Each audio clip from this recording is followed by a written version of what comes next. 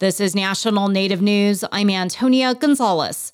The United Nations Permanent Forum on Indigenous Issues began Monday in New York and continues through next week. Canadian delegates have not wasted any time drawing attention to their top concerns, as Dan Karpenchuk reports. The theme of this 22nd session of the Indigenous Issues Forum is Indigenous Peoples, Human Health, Planetary and Territorial Health, and Climate Change, a rights-based approach. Dozens of Native, Inuit, and Métis delegates are in attendance, including the National Chief of the Assembly of First Nations, Roseanne Archibald. Several Native leaders talked about land rights, insisting that Canada's laws have criminalized Indigenous defenders of the land who have protested against resource projects on their lands. Judy Wilson is a former British Columbia chief. So when the title and rights of the Indigenous people are perceived to be in conflict with the assumed national interest or the agenda or priorities of Crown government that often align with corporate interests, the title and rights of Indigenous peoples are repeatedly infringed and violated. And Ali Baer, a vice chief from Saskatchewan's Federation of Indigenous Sovereign Nations, says it's time that the 231 calls for justice from the missing and murdered Indigenous women and girls inquiry be implemented.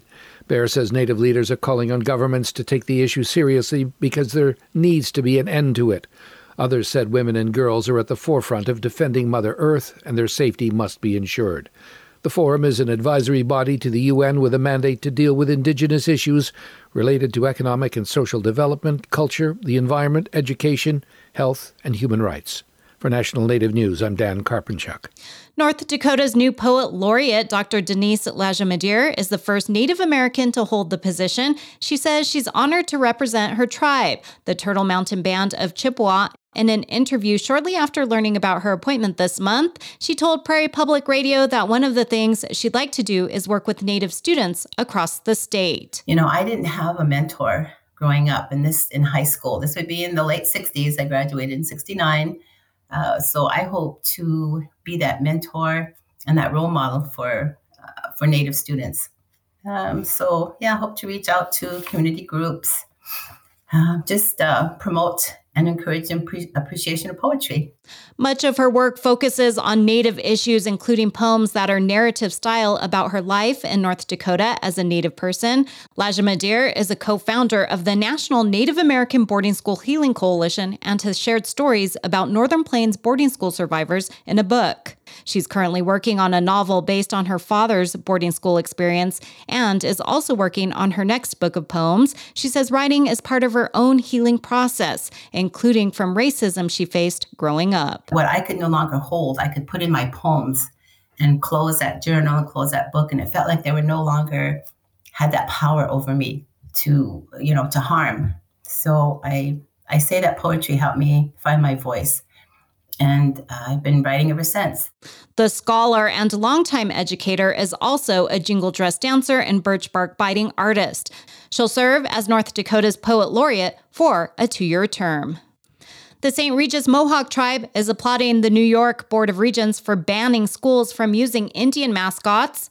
The tribal council, in a statement Thursday, said it's pleased with the action. The council says it's much needed to move away from harmful stereotypes and cartoons of Native Americans and to recognize Native Americans as people. This week, the board decided public schools will no longer be allowed to use Indian mascots, names, or imagery. The St. Regis Mohawk tribe is encouraging officials at all levels of government to support the effort. I'm Antonia Gonzalez.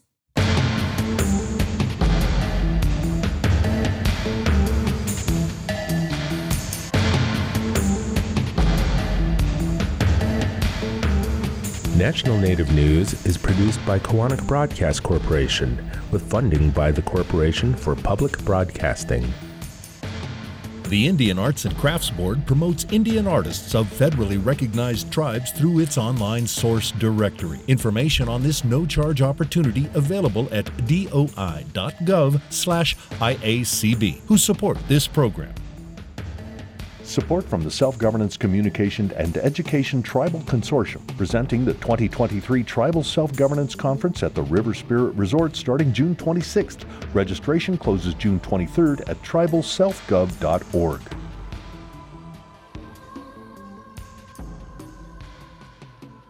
Native Voice One, the Native American Radio Network.